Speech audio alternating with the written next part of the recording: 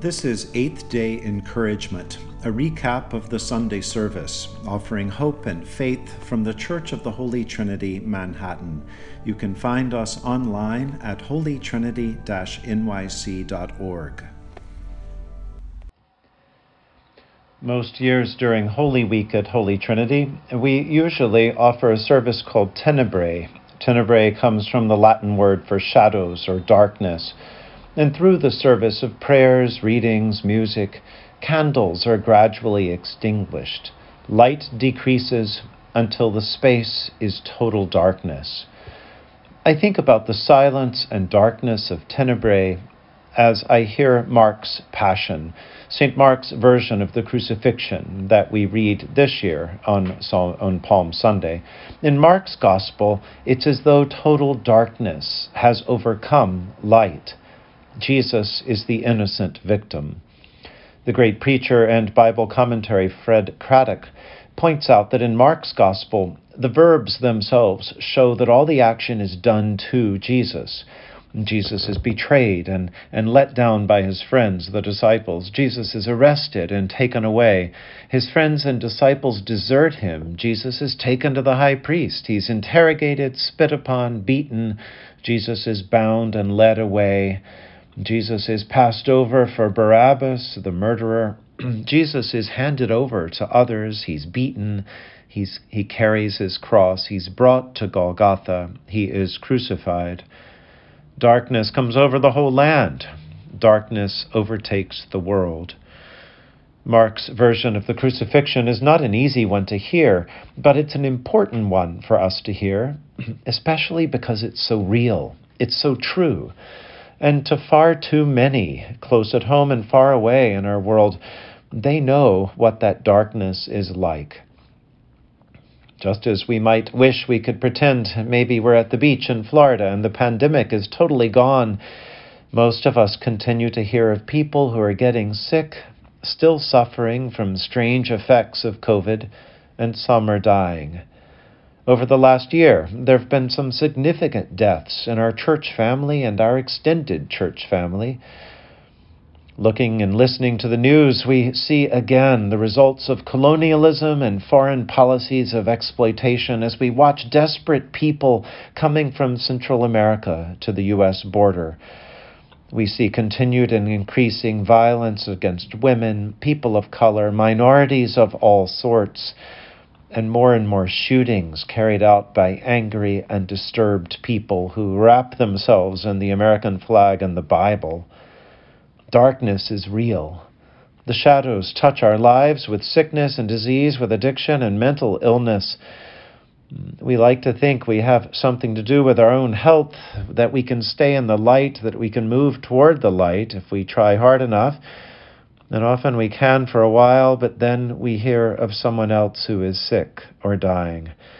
And we realize that the darkness is here, uninvited, unexplained. Where is God when we can't see him or feel him or apprehend God in any particular way? Well, among the places I go back to the liturgy of Tenebrae. One of my favorite versions of the Tenebrae service follows the normal pattern of readings, music, and decreasing light. The candles are extinguished one by one, and as the lights go out, there's a kind of sadness that falls over the space. It's unspecific. It's large. It seems to include all our pain, all our heartache, all our questioning.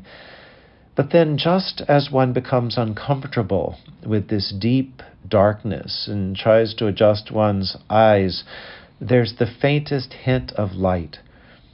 In a service that I remember, you almost imagine there's light before there is, and then sure enough, there's a little bit of light coming in the room, but you can't quite figure out where it is, and then you realize it's approaching from behind, gradually, slowly, silently.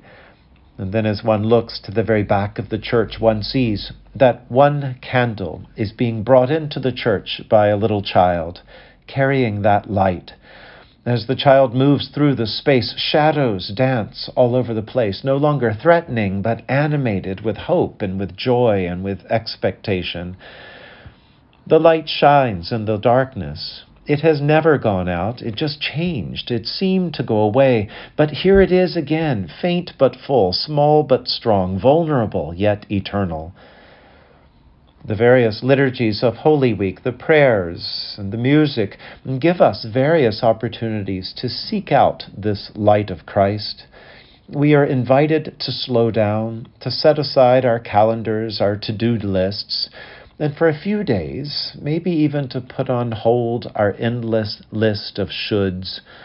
Whether we spend time in Holy Trinity or another church or a church online, Holy Week invites us to notice the dark places in our own lives, where the shadows and the shades live, and to allow God to be there too, to be here among us. Even if we can't yet feel the warmth of the light, even if we can't yet glimpse it, the faith of the Church assures us, in the words of John, what has come into being in Christ was life, and the life was the light of all people. Whether we hear those words customarily on Christmas Eve or on Easter, their truth shows us the way, that the light shines in the darkness, and the darkness has not, will never overcome it. The light pervades, the light prevails. Music at the end of our service on Palm Sunday at 11 o'clock features our trumpet player Charlie Johnson and organist Cleve Kirsch as they play the Prayer of St. Gregory by the 20th century American composer Alan Hovhannes.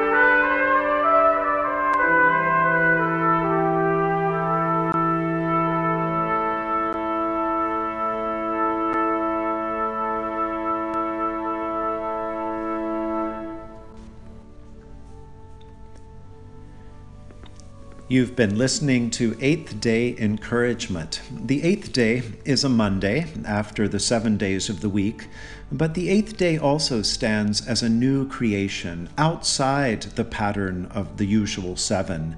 And so the eighth day symbolizes resurrection, hope, and the possibilities for new life. I'm John Bedingfield, the priest and rector at the Church of the Holy Trinity, Manhattan. I hope you'll come and visit us in person one day, but you can also worship with us through Facebook Live, follow us on YouTube, and learn more at holytrinity-nyc.org. God bless you this week and always.